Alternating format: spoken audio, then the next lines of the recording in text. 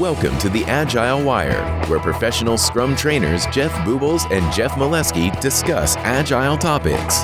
Now, here are your hosts, Jeff Boobles and Jeff Molesky. And we are recording. All right, Mr. Boobles, kick us off, man. All right, so this week on the podcast, we got Cliff Hazell. He's here to talk to us about flight levels and why we should all care about those. And maybe we're going to get into some systems thinking things. But a little background about Cliff. Cliff was an Agile coach at Spotify, actually a chapter lead, so a leader of Agile coaches for 4.5 years. Recently founded Flight Level Academy with a couple other folks. And has really been helping organizations think more systematically and how to connect different types of Agile inside of their organization together to really start delivering value. So I don't know, Cliff, let's jump into it. Thanks for jumping into the podcast. But it's a pleasure. Love to be here. Let's just start with what is a flight level, because some people might not have heard that term before. So Sure. Let's just start there. So flight levels is kind of in response to a lot of organizations doing Agile within the company and often being very focused on the team level. And kind of the metaphor for this is if you think about an organization as lots of different keys on a keyboard, often what we do is we try to kind of optimize how fast each team presses one key that they're specialized for, rather than how do we write letters, which is usually what the customer actually wants. And so what we realized is that in order to be able to do this, you actually need to think about the organization at several different layers or levels. And this is where the metaphor of flight levels comes from. So if you think about it, if you fly close to the ground, sort of a low flight level, you see quite a lot of detail, but not a lot of breadth. You can't sort of see far into the future or anything like that. But if you fly really high, you get to see quite a lot of breadth and you can sort of see the whole lay of the land, but you can't see any detail of any particular team or maybe of any particular project or something along those lines. Of course, the point is not that one is better than the other, but you actually need to kind of combine. And in flight levels, we talk about it as 3 levels. So at the top, usually organizations have a strategy. At the bottom, you have something like operations, where we make stuff and build things. And in the middle, we call it coordination, which is usually connecting the dots between multiple teams or connecting the dots between the strategy and the teams. And so it's both up or vertical kind of coordination and horizontal. So does that answer the question? What is a flight level? Yeah. That's the short. So some people might be thinking, okay, this sounds a little bit like a Kanban flow or a value stream or something like that at multiple levels. Yeah. And so tell me more, like same principles, right? We're worrying about flow throughout the organization at all levels. Yes, is that very like similar. the main concept? Yeah, so a lot of the people that we work with actually come from the flight levels or from the Kanban community. Klaus, who is the co-founder along with myself and Katrin, he's been a big person in the Kanban community for a while, written, not read. He has also read some books, but he also wrote a few books, which is, it's nice to give back, I guess, and write something, not just read everything. But yeah, there's this very strong influence from Kanban. There's also a lot of stuff just kind of from Agile in general, although I would say flight levels is not exclusively focused on trying to make the organization agile. That usually is kind of the lens through which people are wanting to make improvements. And so it could be through the lens of digital transformation. It could be being more customer-centric. It could be being more responsive to the market, something along those lines. But you're totally right. It does often look quite similar to putting a sort of a Kanban system at multiple levels. We call it slightly differently because I think there's a lot of stuff in Kanban and also in Scrum that maybe are more than what we need to do flight levels. And some people will use those extra things anyway in their organization, but we don't necessarily find it always as relevant if you're doing sort of a simple flight levels setup within your business. So yeah. Lots of overlap, but also a few key differences. Quick break. We know you can't support all shows, but when you do support a show, think of the Agile Wire when you subscribe and share. Cliff, as you were talking and really kind of describing those different levels, immediately what came to mind, and I had to go and Google it on my other screen, was SAFe. And so it's been a long time since I've taken a SAFe class, probably like 4 or 5 years now. But it had a very similar type of implementation there. I'm even looking at the picture, right? You've got the 3 levels, kind of different levels of visibility into the organization. So what and I'm making an assumption that you're probably familiar with SAFe to a certain degree, and I'd be kind of curious, like, what's the difference? Like, why not? Hey, I mean, this has got a pretty picture. All I got to do is plug some shit in here, and I'm going to be safe from my organization. Why would, why not go with SAFe versus flight levels? Yeah, I get this question quite often. People are like, well, we're already doing SAFe. Why would we need flight levels? Or we're considering one or the other. Which one should we pick? I think a lot of it depends on the problem you're trying to solve or the situation you find yourself in. There's two main things where I see people using flight levels in kind of either an alternative or in addition to SAFe. The main one is that often what happens with SAFe is that you find that the organization has many different parts that are all doing something a little bit like SAFe, maybe in slightly different versions or slightly different variations. But what you want to do is start to then connect those parts together. So you have some area that's doing SAFe, some is doing Scrum, some is doing, traditional waterfall, some does something else in procurement or whatever. And so Flight Levels is trying to focus on connecting all of those parts together in a way that is helpful. Not everybody in procurement needs to talk to everybody in finance and everybody in marketing and product development, but some people might from time to time. So let's look at how that works. And the other part is, I think, in a situation where people are saying, well, we're sort of interested in what SAFe is doing. It sounds like it could be a place that we might end up, but we don't want to spend millions of dollars to train the entire organization as the first step. We would rather start and kind of iterate and experiment a little bit. And so you kind of joke a little bit is that like Flight Levels is sort of, I mean, I wouldn't say that it's kind of a cheap alternative sort of thing, but it's certainly cheaper than a lot of things that are out there in the market. You can start with one or two teams. You can start with the smallest area of the organization. And what we specifically focus on is trying to get really good kind of results for the focus or change that you make. So don't change all the things to fix a simple problem that's actually maybe just a coordination issue. You don't need to redesign everything, restructure everything, have tons of new roles, whatever. So in that situation, if you feel more comfortable with kind of a, take what you need or kind of buffet sort of style approach, you pick the bits that are relevant. And if you like something, you can get more of it. If you don't need it, then move on to the other thing. I don't know if that answers your question, but I think at least for me, that's kind of part of what it's about. Yeah. When I think of a spectrum of like how heavy or I don't know how many parts there are to scaling. If you look at like SAFe's on one end, and then you've got other things that are very lean on the other side, I put Flight Levels way on the right. Maybe similar to like Less or Nexus. Like they're trying to take the minimal but sufficient approach to get going and handle whatever coordination you need to do, remove whatever coordination you can remove, whatever makes sense to you. And I think that it's not a very dogmatic approach where sometimes if you go way to the left, like maybe some of the times in the SAFe community, it's like you have to do it because SAFe says to do it this way. And a little bit over here, it's like, let's pick the things that work for us in this community. And there's lots of different practices and principles, right, that you can use. Yeah. I think that there's another piece to that, which is also that we try to only teach things that we have actually done and that we've found to be useful, rather than saying this is a pattern that you should always use in your company, because I don't think there are silver bullets or one size fits all kind of approach. And I think what I've often seen is a situation where you've got somebody trying to teach somebody something about product management, but they've never been a product manager. I rather say, well, if I haven't done the role, let me rather not teach you from theory. I would rather teach you from practical experience. And so all of the folks who are using Flight Levels and teaching it, they've actually done this, or they are doing it in organizations. It's not kind of coming from a, we dreamed it up sort of, and maybe this could be helpful. We've actually tried it. And so I think that's also can be a bit of a difference sometimes, is that, that just a slightly different approach. Yeah. Mm-hmm. Yeah. When you were talking earlier, you highlighted like what are those things that we're seeking to improve in our organization? I think you had said maybe like coordination costs or coordination across teams, et cetera. I would imagine like one of the first things that you're trying to do is baseline, and as an organization who's attempting to change, like your first thing to do is baseline and understand what your goals are. Like, what are the things that we want to focus on?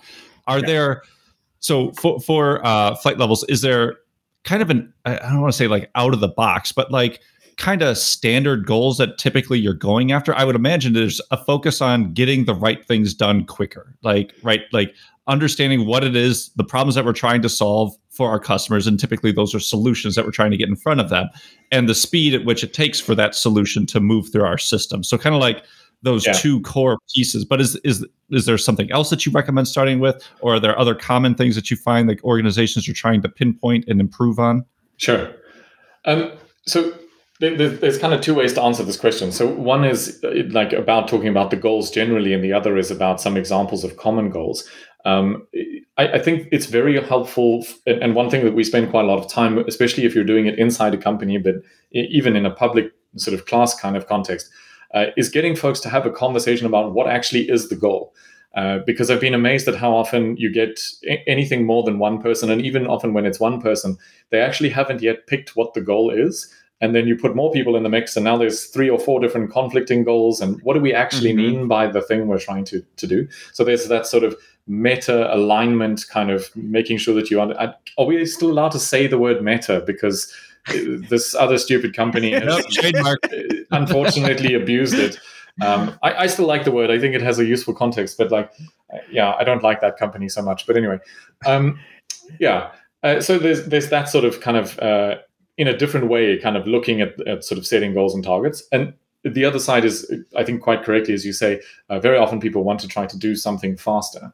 And part of what we try to get people to see is that it's not about kind of pushing the A key faster to make the letter come out. It's actually about getting the right people or the right teams doing the right thing at the right time. And in most cases, you can actually work a hell of a lot less on an individual and on a team basis and produce substantially higher results. It's not about productivity at all. Although the outcomes will come out quicker and you might be able to produce more with less. It's getting rid of all of the wasted things that are sitting around unfinished, lying around on people's desks and in their inboxes, on their Trello boards and wherever else they're sitting, that have been waiting there for 18 plus months, as I often find in organizations. Huge amounts of energy went into something that we thought made sense 2 years ago. We're still building it. We're not sure. We weren't even that sure that it made sense or that it made that much sense at the start. And yet we're still busy doing it. So yeah, it's an interesting one. I don't know. Maybe if you guys see this kind of stuff in the context that you're working as well. Yeah, I think that the 3 things that people are generally looking for is they want a balance between efficiency, effectiveness, and predictability. And, part of that, is time to market or reducing risk, or there might be other things they might say, but generally it's those 3 things, and they want something to help them with that. And I think to what you were saying before, we think efficiency is the answer to get the other 2, but generally we're already being way too efficient, and we're not effective or predictable because of that. Exactly what you're saying. You're starting a lot of stuff. You're keeping everybody very busy inside of your organization. And things are getting older and older because they just sit and wait in queues because we hurry up and wait. Yeah, because that's the part of the challenge, and I think is that we're usually only capable of seeing the world from our own perspective, because we're literally looking with our own 2 eyes, and it's much harder to kind of zoom out and see the broader perspective of, well, the 3 of us work in a team together, and all 3 of us are super busy, but none of the things that we're all focusing on or that we're actually caring about as a whole group are getting done that fast, because we're just working on 6 different projects and passing things around and producing extra work. And so, you do need to get better at actually delivering in order to be able to achieve, you need an output in order to be able to have an outcome. But ultimately it's the outcome. And this one is interesting for me. Like you mentioned, the predictability, I think it is often a thing, but company like Tesla doesn't come about and invent the future by trying to be predictable. I mean, they need maybe on a supply chain level some predictability, but the ideas that they put in their cars are probably not predictable, at least to some extent. And it's an interesting topic to open up, is how do you balance this kind of capitalizing on new opportunities as they emerge versus trying to be predictable and efficient. But I would say that they're predictably delivering something. We had Joe Justice on the podcast a few months ago, and he worked at Tesla for a while. Sure. And he was talking about how they do 3-hour sprints, basically, at Tesla, 12-hour days, 3-hour sprints. Every single sprint, you deliver something to done. And it's like, well, there's predictability in that they know every 3 hours, each of these teams are going to be delivering something that's valuable, and then they can use it, and hopefully they get some value from that, or more cars, more predictability on parts and timing, whatever the thing might be that they're trying to do.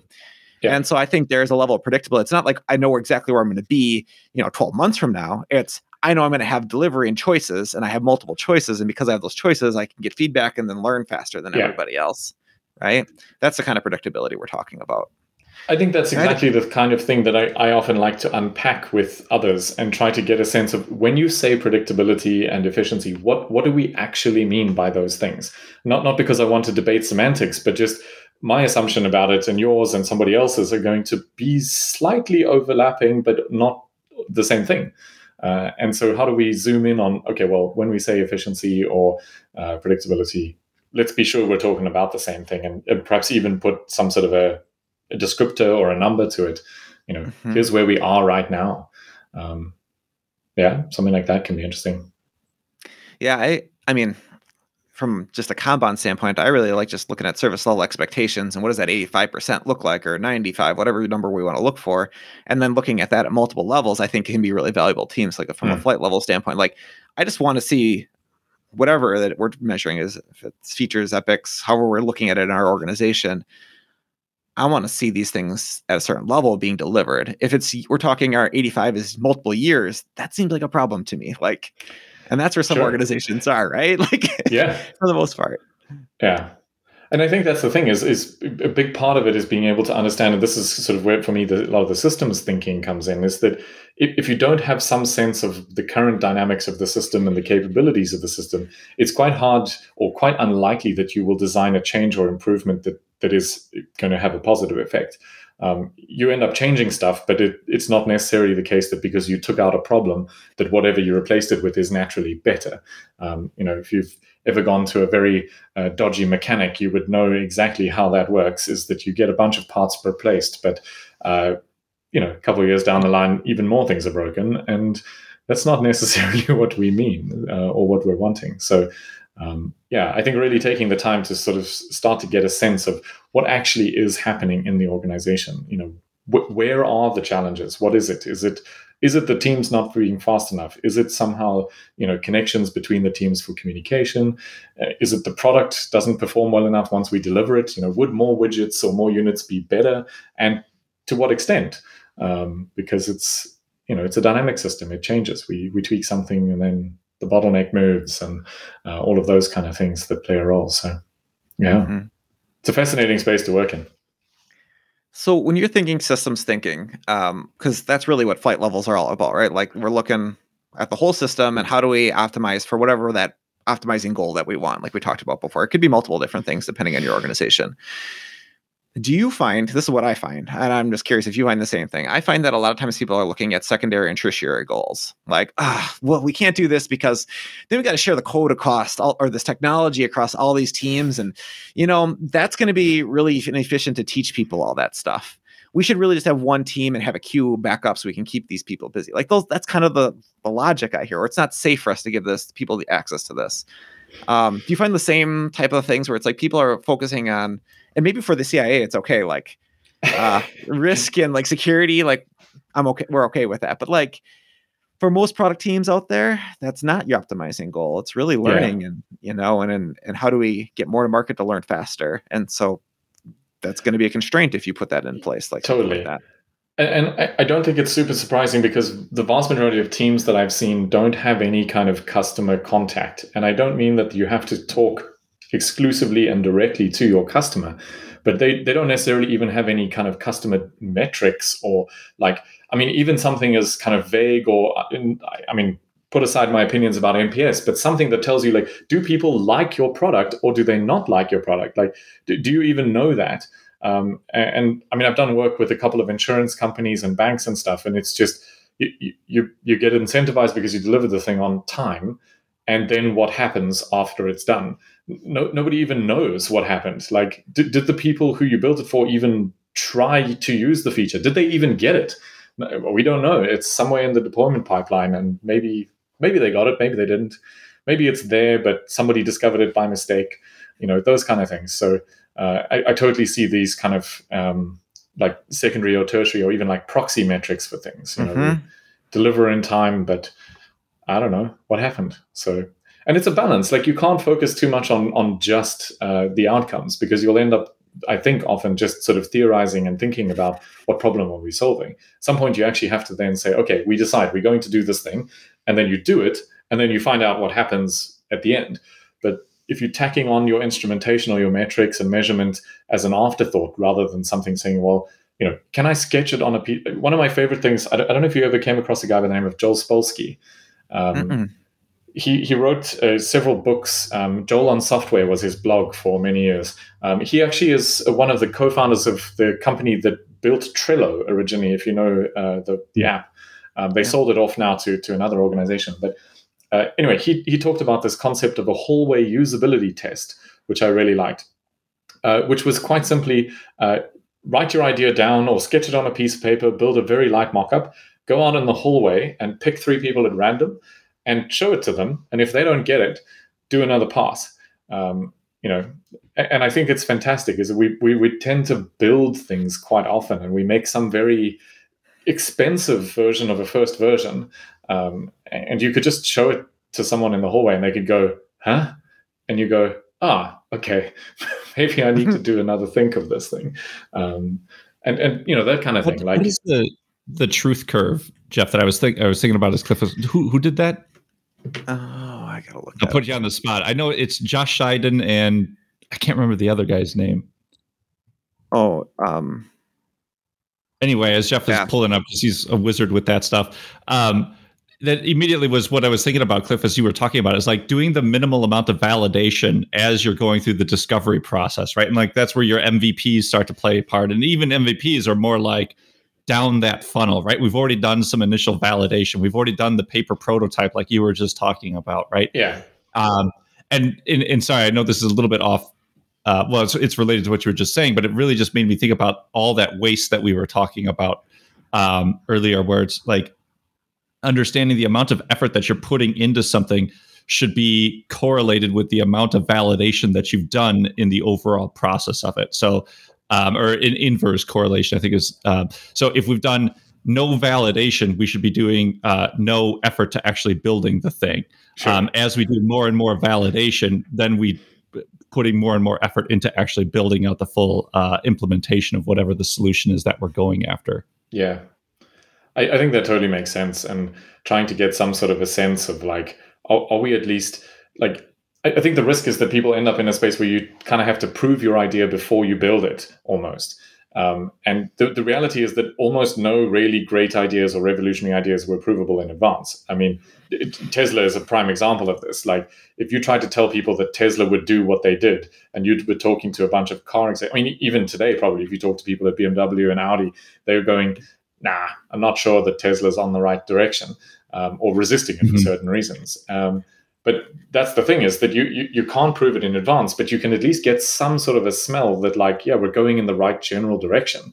Or is it actually usable and understandable, as opposed to like, market fit is separate from usability kind of thing, but just a simple case of like, if we did it like this, do people get what we mean? And you might find out something interesting as a result of that. So, yeah.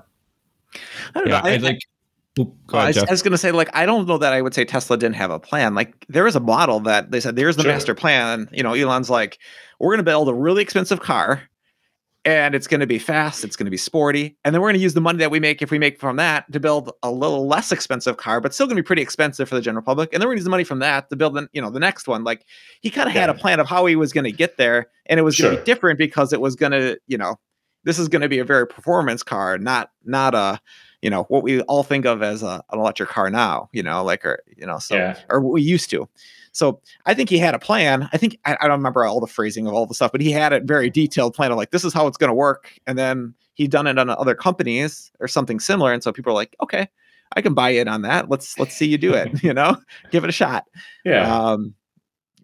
Yeah. And just a couple more things, just what we were talking about before. So Jeff, you were talking about Jeff, Gotham, and then Godhealth. Yep. And then Josh Seiden, sorry. Yeah. And then the truth curve. And then the truth curve, that was that's Gift Constable. That's what it is. Yeah. Okay. But there's lots of stuff in there. I think they both talk about it. Josh and Jeff talk about it in their books too. They reference the truth curve multiple times, and they talk about their classes and stuff that they do. So one of the other more tactical examples that I like to talk about was, and Jeff, I think you were part of this initiative a while ago. We were both at the same consulting group, and we were helping a big power tool company implement Bluetooth across their entire tool line. I mean, huge initiative. And I distinctly remember two things that we did early on in validation. Was the first thing was we were doing some user study groups, or I forget the proper term for it, but just going out and trying to understand their customer. And one of the first things that they were thinking about doing was building their own hardware piece that would interact with all of these devices. And so we send our UX wizard out there, they're interviewing, and one of the very first things he notices, all these people that are on a job site, they're all wearing gloves. None of them are going to use your touchscreen little application that's too small, that's going to fall and break on the job site, et cetera. And I can't fathom the amount of money that saved the organization right there from going down this path where we're going to custom build our own piece of hardware. It's going to have a touch interface, all this stupid shit. But the other thing, though, when we actually got to implementation, was we were the mobile team. So we were doing the iOS implementation, and we were coordinating with the hardware team, actually building the Bluetooth technology directly into the power tools. And I distinctly remember the end of sprint 1. So 2 weeks into this thing, our goal was to simply integrate. So we had a hardware, it's called a crimper. If you're not familiar, just it looks like a claw, pressures the shit out of something, stupid Power amount lines, of pressure. Mm-hmm. Yeah, exactly. And so all the end of sprint 1 was integrating those two things. So the device did a crimp. We connected it to an iPhone, and we displayed a green or a red at the end of that, right? That was it. And, we had a lot of higher level people sit around and kind of that's it? That's all you're showing me? I'm yeah, but did you just notice the fact that we had a complete end-to-end validation, right? Within 2 weeks, we were able to validate that we can get something from a piece of hardware and display it on a device, right? Normally you don't get that for 6, 8, 12 months into a project. And if you don't, oh, surprise, you've got an integration project hiding at the end there, because now we built this silo up over here and we got to make it talk to this silo over here. And then we just iterated on top of that. But just, I like that. It's not exactly discovery, but it is that iterative approach of validating functionality earlier on, right? Getting that risk out of your system and then simply building on top of it. Yeah. And I think that's exactly kind of the point. Other Jeff was talking about Tesla and them having a plan. And I think the point was, in that situation, they knew what the high risk factors were. If we can't get this thing right, and a first prototype of something is always going to be expensive, right? It's going to cost more than the thing will cost in reality. So why not go for the people who will pay a lot of money or have a lot of money to buy something like this and be a bit experimental in the first place? I think that plan, that was brilliant. Exactly like you were saying with this, testing the crimping device, it makes sense that you try to find the place where you actually can have some leverage, because if you're just experimenting and kind of doing a bunch of different things, but you've kind of validated all of the really easy stuff here on the side, you, as you said, you've got an integration project hiding in the background that's going to come and bite you in the ass in a few weeks later or a few months later. I think it's really fascinating when you get into the space, because a lot of people will talk about these things as if it's you always need a plan, or you never need a plan, or you always need to know this, or you never need to know that. It always, and I hate the answer, but it does depend. But it depends a little bit on what is the organization trying to achieve, and that for me is always the starting point with this kind of stuff. What is your actual, back to your first question about what is the goal? What are we trying to achieve here? Are we trying to make it easier to scale this stuff? Are we trying to reach 1 billion users or 200? Because it matters. It really does matter. And if we misunderstand the sort of circumstances that we have, I do this example where I say, if I hold up this phone, it doesn't work so well on video because you obviously can all see the same side. But if we were in an auditorium or something, I would see one side, you would see the other. We all know that it's an iPhone, but we see different parts of it. And this is a little bit of what Flight Devils is trying to do, but I think also in a sort of a getting customer feedback perspective, what you're trying to do is see the other sides of the problem. If actually building it at any scale is going to be a huge challenge, say like COVID vaccines, for example, maybe you need to kind of get out ahead of that because you're going to need some kind of manufacturing capability in advance. And so as a parallel thread, you're experimenting, can we build the thing at scale? While at the other side, you're trying to validate what the hell do we even build?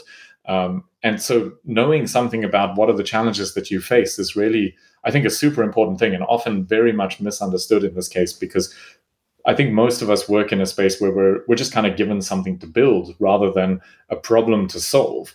And that for me is missing a huge trick for the organization, because you will probably get something built and you may even get it on time and in budget.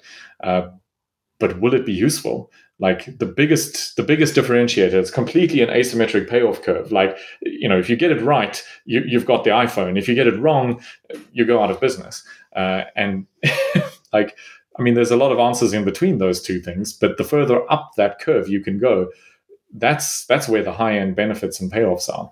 And so we should be looking a little bit at least at this, not just, at that, but also can we deliver it? I think those are sort of two sides of the same coin, if that makes sense.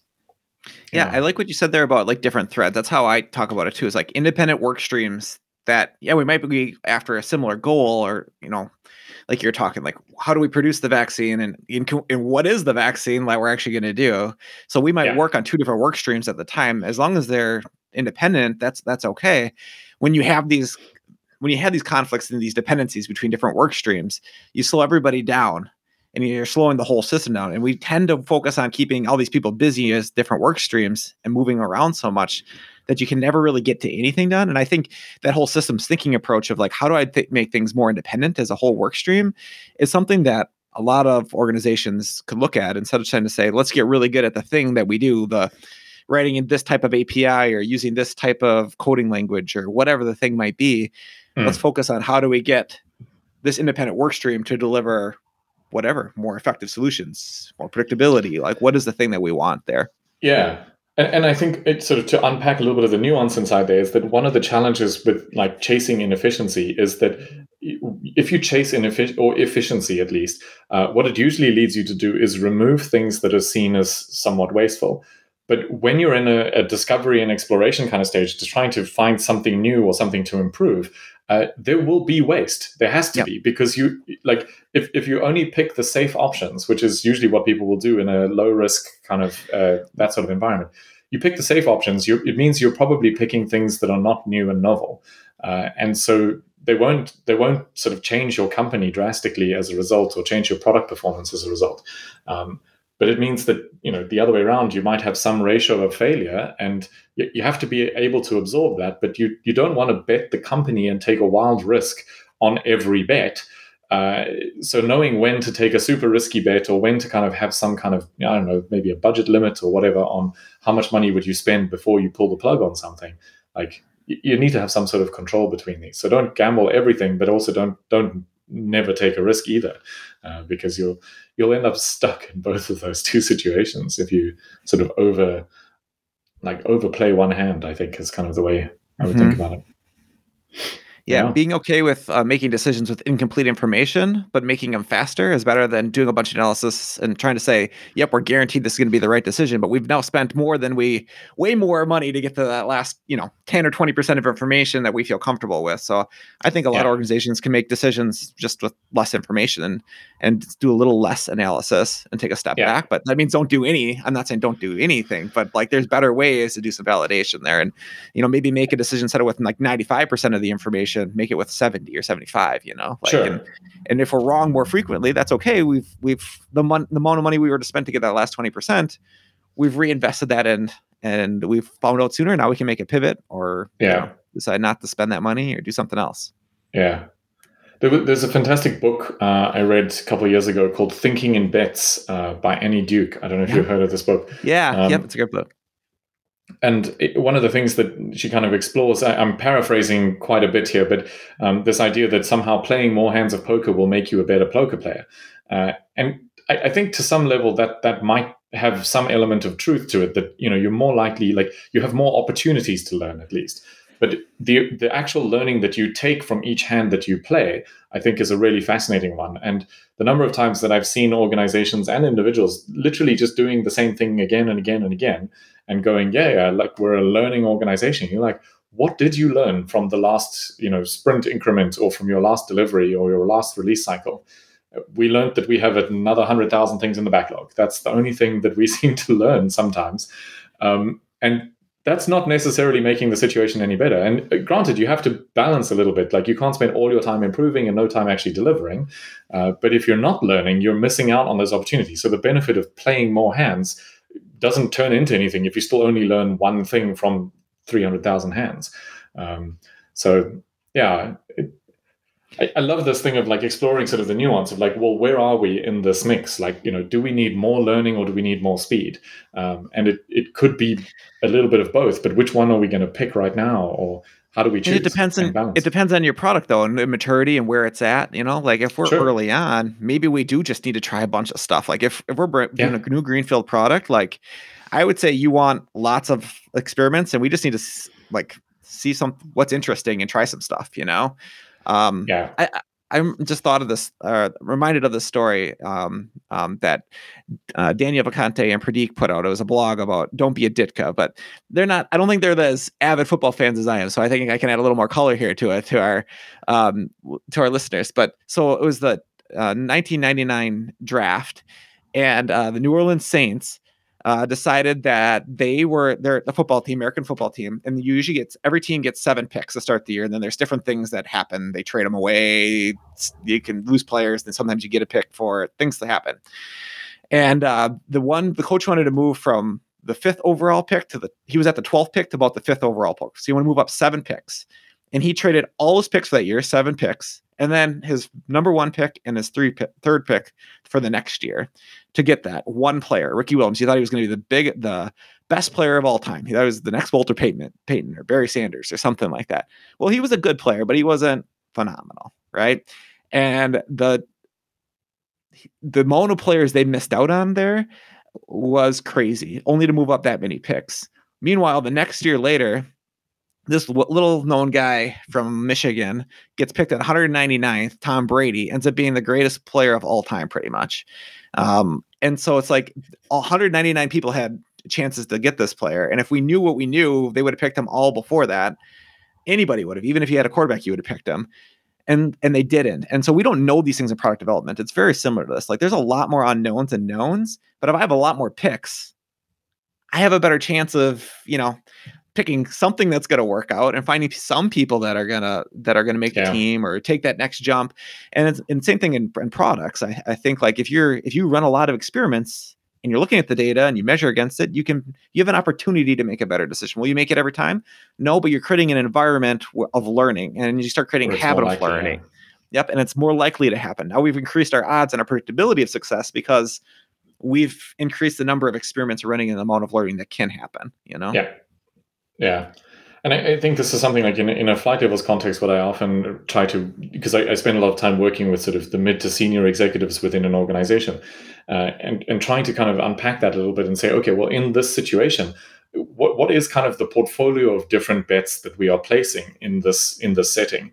So it might not be that every organization needs to be highly predictable. Some do, some don't, but there are maybe certain types of work that need high level of predictability. So you want a very fast response time on customer queries in a call center, for example. People like to have their problems resolved, but maybe when you're doing something like building those grand new features that could ship with this year's release or next year's release of the iPhone, it doesn't matter so much whether it's predictable or not. It's more a case of like, there's a cutoff point, and beyond a certain point, it's going to go the following year. And so you need to make that decision. And so having a little bit of those tools to play with to say, well, we're going to spend some time on super risky things. We're going to spend some time on like improving the existing stuff. And then we're going to spend a bunch of time on just running the existing business as it stands. And how do we split our capacity and capability across that?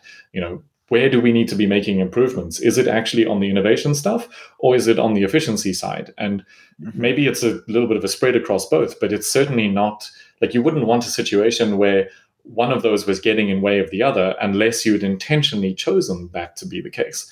But the typical situation that I see a lot of organizations in is that everybody's kind of fighting for their own piece of the pie, not because there's some sort of malicious intent. It's just because I don't know that you have a different goal, and each of you has a different goal, and I'm telling this team this is the most important thing, and so are both of you. And the team is sitting there going, well, we can flip a coin, or we can decide based on other information, which is often some combination of who pays my salary, who do I like the most, or which one will create the most pain if we don't do it. And those three things tend to not correlate with which one is the best idea. And so finding some way to try to overcome a little bit of that tendency and, just use the real information that's actually available rather than just, it gets a little bit messy otherwise, I think. So, yeah. How do flight levels help with that? Help us see the goals across different teams, and when somebody's maybe working towards a different optimizing goal, because a lot of times people might think, that team's so hard to work with, but really, like, the initiative they've been set on, and maybe what they're getting paid for, or something, there's some compensation there where this is what they've been told to do, and that's why they're working a certain way, right? There's something else going on. So how does flight levels help reveal maybe that in a system? Yeah. So one of the things we try to do is identify something that looks a little bit like a value stream, or a set of teams that work together to deliver some value. So the scenario would be, say, the three of us work on three different teams, or maybe we're in that sort of a context.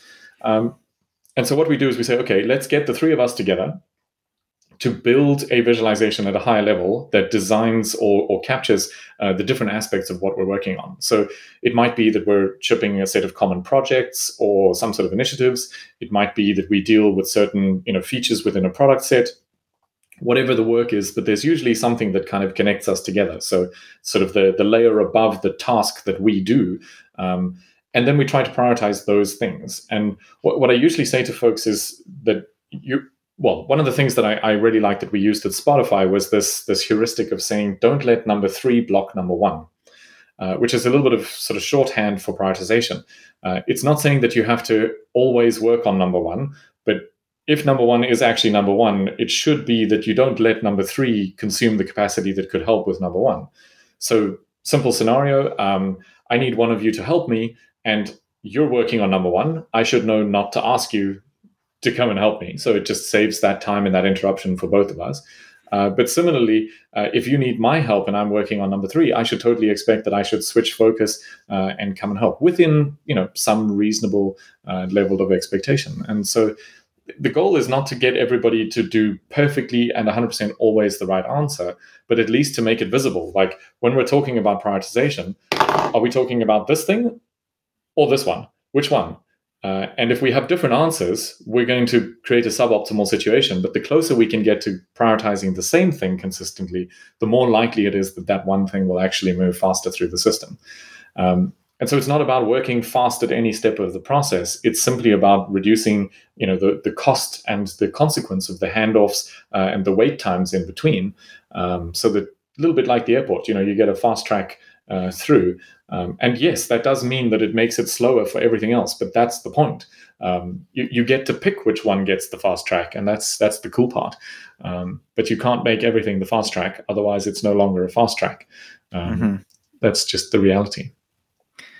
I would say, though, like what I've found is if you really focus on your WIP limits and your work item age across your system, not just at the team level, that you can get almost everything to work like an expedite now, like a number 1. It just, you have to be disciplined in being okay with things. Some people are just not going to be very busy. And I would say, good, go figure out a way to help that team. Like, we're only going to work on so many things. And that's a really hard thing for a lot of organizations to do, because it's like, I'm paying that payroll. Like, I want them to do something. And it's like, but if they start something, then they need to meet with somebody else who's doing the thing that you really think is the most important. And that thing slows down. But and if we're thinking of Andy Duke's thinking in bets, like, this is our big bet right here. And now we're pulling that off and we're delaying that learning on that big bet. So, it actually hurts you more sometimes to be starting stuff, even though it doesn't feel that way. It sounds very inefficient. Exactly. But sometimes you're okay. It's inefficiency is going to lead to better effectiveness and more predictability. Right. So. And I think that's exactly the thing that, and I don't think that flight levels is the only way to solve this kind of challenge. But what it's giving people when we do flight levels in the organization, and specifically at when you build a coordination system, It's giving folks a place to go and look at the things that they are actually prioritizing rather than worrying about the details in the team. And so if you can see the work flowing at the higher level, and that should, for most cases, be your focus, you only end up troubleshooting kind of in the details when it's actually impeding the flow of something that is really high on the priority list. Instead of spending your time, where is this project? Where is that project? You can actually know that and spend your time as a leader or a manager accordingly. And the other part of it is that it starts to give everybody in the organization a lot more information. There's a wonderful quote from Don Reinertsen. He says, if you want to decentralize decision-making, you need to decentralize not only the authority to make the decisions, but the information that's necessary to make good decisions. And I think this is often what we do when you build a flight level 2 system specifically, is that you give people some information that is otherwise remaining hidden inside the manager or the other team's heads. And so now we're all looking at something that is a little bit more like the same picture. And so when I pick what to work on next, it's quite likely that you would also have picked the same thing. And I can make a sort of a collective decision that benefits all of us rather than just in the absence of that information. And so when the manager shows up with a brand new idea and says, oh, well, I want to do this new project, the question is not who's available. The question is, where does it go in the priority? And so you can go and put it on your system and say, okay, it's in the queue somewhere, and we will start it when we have capacity. And so you're actually doing pull at level 2 and level 3, not just in the teams, which is profoundly different to how most organizations do things. It's much more of I had an idea, someone's available, so we've started some work. How do we deal with the rest of it? We haven't figured that out yet. And yeah, that's probably not the worst situation if that person is not affecting any of the other projects. But if they happen to be your Tom Brady or the person who is kind of the key player in several other projects, you're going to have some challenges. Yeah. I think one thing I want to just key in on that you said, it's because some people might have hear that differently, like, oh, so everybody makes the decision all the time, like we're looking for consensus. And I don't think that's what you're saying at all, right? Like you're saying multiple people can make the decision, and because we have the flight levels and the transparency, we understand the priority, whoever needs to make the decision at that moment can make the right decision. Because right now what happens probably in the organization is, like you said, people are making decisions, but it's by whoever's yelling the loudest, whoever is hardest to deal with, whatever the situation might be. There's a lot of emotional decisions being made instead of strategic decisions being made. Yeah. Or worse, just I will ignore it and hope it goes away, and then it's just sitting around waiting. Which, I mean, that's okay if that's actually an intentional choice, but when it's just a sort of a default of like, well, it's safer for me not to say anything, that's a challenge. Yeah. Mm-hmm. I think the other piece of this is just to kind of look at it from another angle as well, is also trying to think about what type of information do people need to make decisions. Because I think something that I found quite often at Spotify was there was almost an oversharing of information. And the problem is then you're kind of drowning in information, and you've got to, like, it's quite, I mean, I think it's quite a full-time role to spend time thinking about the strategy and the direction of the company. It's not something you can do kind of while also being a software developer. The CEO will have more time to think about strategy than you will. That's quite simple. And so it's not that their perspective is the only perspective that should be considered. But if you can try to say, well, as the software developer, they need some parts of this information. Can I make the bits that are relevant to the projects that they work on, or the teams that they interact with, or the customers that they serve, or the specific technologies that they are reliant on, make them aware of those things and give them access to that information, rather than trying to fill their heads with everything that I know. And so it helps you to say something like, well, you're only working on those 2 projects, so I don't need to communicate to you about the other 17 because you don't have anything to do with them. And you see this often with teams when they start to do something like scaled agile, or they're doing Scrum at scale, or these sort of things. And I don't say it to bash the methodologies or anything. It's just that if you don't think about which teams are present in what stand-ups, what communication loops, it ends up that I'm sitting there listening to the 2 of you talking about projects that I've never, like, I have no way to influence. And that's not a helpful use of my time. And if you scale that too much, you end up just putting more and more communication overhead into the organization without making anything actually go faster. Mm-hmm. And so what we try to do is design a way that says, and we spend a lot of time talking about the agile interactions, as we call them in flight levels. How do we get the right people talking to the right people at the right time? not everybody talking to everybody all the time, because it's counterproductive. I don't have enough brainwaves or cognitive ability, cognitive load at least, available to be able to listen to every possible story that the organization has to tell me. So let's pick the right ones. As you were, excuse me, as you were talking about that, not directly related, but something you had mentioned about over communication. And one of the things, so we recently got a new president, and he comes from the Amazon space. And one of the things that he's bringing with him and trying to change for our culture, we were a very PowerPoint-driven culture. Not necessarily knocking PowerPoint; it's a tool, and it generally has a good. It's a good tool for the right job. I think we were overusing it a little bit, and so now what we've shifted to doing is, let's say we've got a feature idea and we want to put it out there. And typically what we would come into a meeting, have the CEO in the room and other product managers, et cetera, and step through a PowerPoint deck, pitch the idea, et cetera.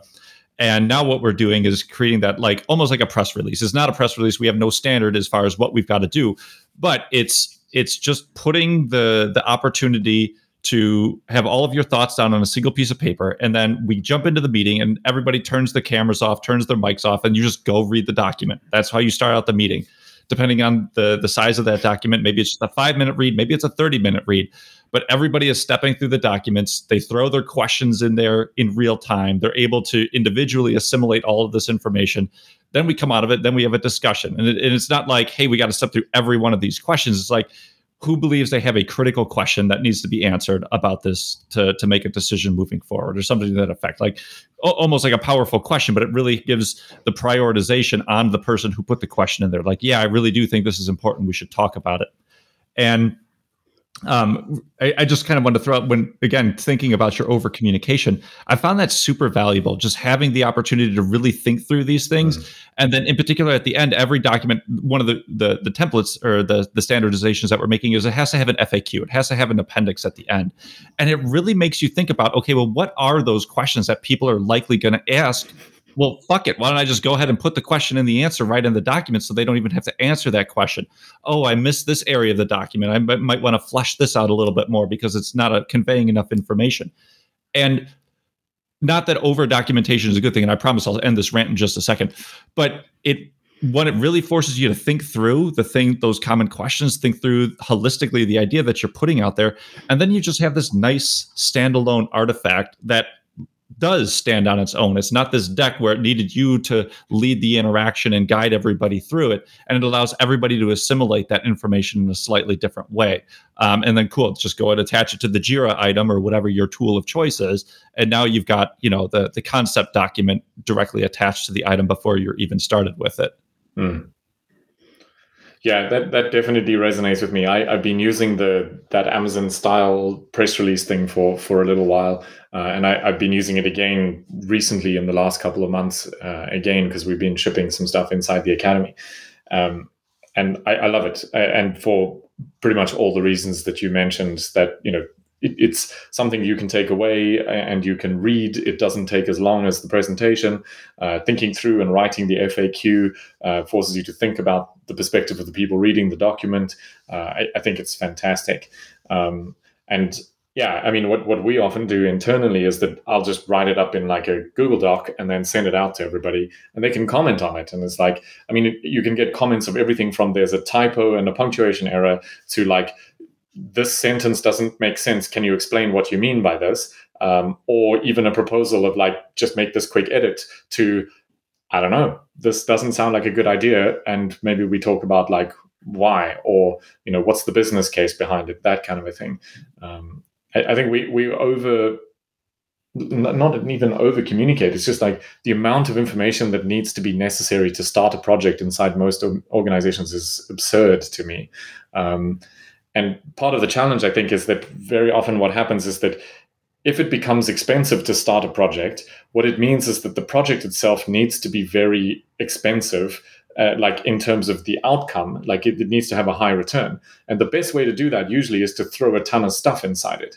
And so you get these ginormous, like sort of creaking along kind of projects that are starting to try to solve all the world's problems, instead of this tiny little thing that would take, a team 2 months to do, and it would make us millions.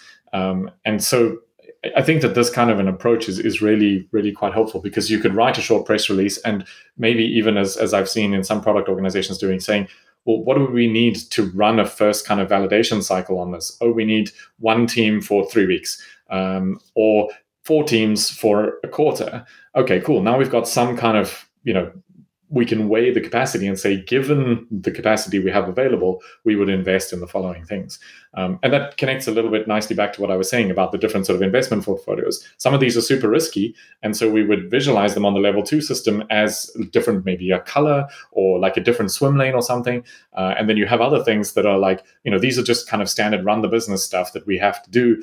We're pretty certain that the outcome will be what we think it is. It's not massively risky, but it's also not massively high return. And we want to just keep ticking through these things because that's our bread and butter, and that's how we make money. And another piece of nuance with this is that I think often you get this kind of disconnect in the organization. So the reality is that 90% of your money probably comes from things that you do right now, rather than the next thing that you're going to ship, right? And of course, there are nuances, and there's scenarios where that isn't the thing. But the reality is that we tend to focus a lot of our energy from the leadership space on shipping the next new feature, at least in technology companies, and not so much on running the current business. And so the challenge is that you actually get slower and worse at delivering your current project, which to me is an enormous risk, right? People come to you because of the thing you currently do.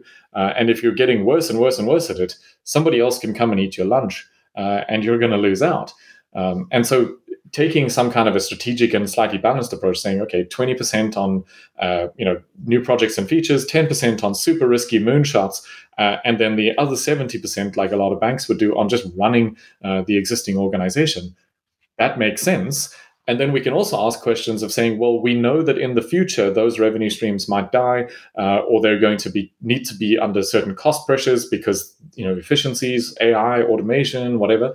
So we need to try to drive down the costs of certain things so we can shift our focus to other places, and that sort of a thing. So it's a much more kind of strategic approach than just a delivery or a theorizing about the outcome approach. So, yeah, I think it's lots of interesting conversations to have around these topics, but it's important stuff. I think you could use those briefs, like you were saying, though, Jeff, and you could almost like put that at a flight level and do some prioritization there. So, like, are we prioritizing the decisions that we need to make? Because let's just say you're Amazon. Like, how many meetings can Jeff Bezos really be in? Like, what decisions does he really need to make? How many are we delegating? Like, there's probably some that are way more important than others. And having the brief probably gives you enough information to say, yeah, that's the top. This is not that important. Like, let's push that off to someone else. So I almost wonder, like, is there an opportunity there to like increase the flow of your decision making through your organization with using the briefs? And I think specifically when you start to put something like the capacity piece in it, you can look at something. So this was quite common within a Spotify context, for example. Within a certain context, if you wanted to spend, say, like a quarter or a year of time, then that needs to be prioritized at a certain level. If you want to spend a week or two, the team can just make that decision. And if you want to spend, something within the quarterly bound, then the tribe leadership and the immediate departmental leadership can make that decision. And of course, there can be exceptions where you still, ask for input from higher up, but that you've got you've got 10 team weeks to play with over the course of your quarter. You can allocate however you want. The rest is reserved for project work that will be prioritized somewhere else. And so you can distribute it at your own team. You don't need the senior leadership weighing in on, or Jeff Bezos to weigh in on everything that a team does. Like, quite frankly, it just doesn't scale if you do it that way. And so kind of like Don Reinertsen says, giving people sort of some constraints or some information that would help them to make better decisions, I think is a great way to kind of decouple some of that stuff, because it makes it a lot faster in many cases. Yeah, having those guardrails and not spending all the time figuring all that stuff out, but being willing to do the small things and like constantly learning, I think that's a really important thing to put in place too for organizations. Yeah, super important. Yeah, I think it's fascinating because one of my favorite examples inside Spotify was this feature called Discover Weekly, which I think a lot of people now know. But that started as a Hack Week project with 2 people working on it. And it actually surprisingly took them quite a long time to convince the rest of the company that it was a good idea to ship. There were a few people who were, quite senior in the organization who were quite skeptical of the idea for a variety of different reasons. And I mean, to their credit, it's now live, and those people, did change their mind, and it's now gone live. But the fact that something like Hack Week existed meant that somebody could take a week. And I think the initial prototypes were built in a few days. And yeah, we found something here. We think this is super interesting. What do you think? And when it did get released, the challenges were not like trying to build the actual feature, but more, can you scale it out to 100 million users? Because, the algorithm for recommending is not necessarily the challenge. It's the compute to do it, and certain nuances of accuracy, because what works for you and for me might be helpful. But then what about people in different countries or different languages, that kind of thing? How does that work? Are there sort of edge cases and stuff? So simple ways to test a small idea, see what works, and then when you're onto something, then bet big. But don't go all in on a hand that's super, super risky unless you're completely backed into a corner and you have no options. And even then, I'm not sure that that's necessarily a good strategy. So hope is not a strategy, I believe, is the one that I heard. Yes. Yeah, that's a good quote. Yeah. So I know we're past our time box here a little bit, Cliff. So at this time, I just want to ask: is there anything you want to plug or promote to our listeners before we wrap up the podcast? Sure. I would say if you're curious about some of the stuff with flight levels that I've talked about, 2 best ways to find out about this. One is to go to our website, flightlevels.io, and have a look around. Specifically, there is a simple self-paced course. It's entirely online. You can start basically as soon as you're signed up. It is not particularly expensive either. The introduction to flight levels, just have a look. And the other way is, if you're curious to find out something else or you have a specific question, hit me up on LinkedIn. I love to chat to people.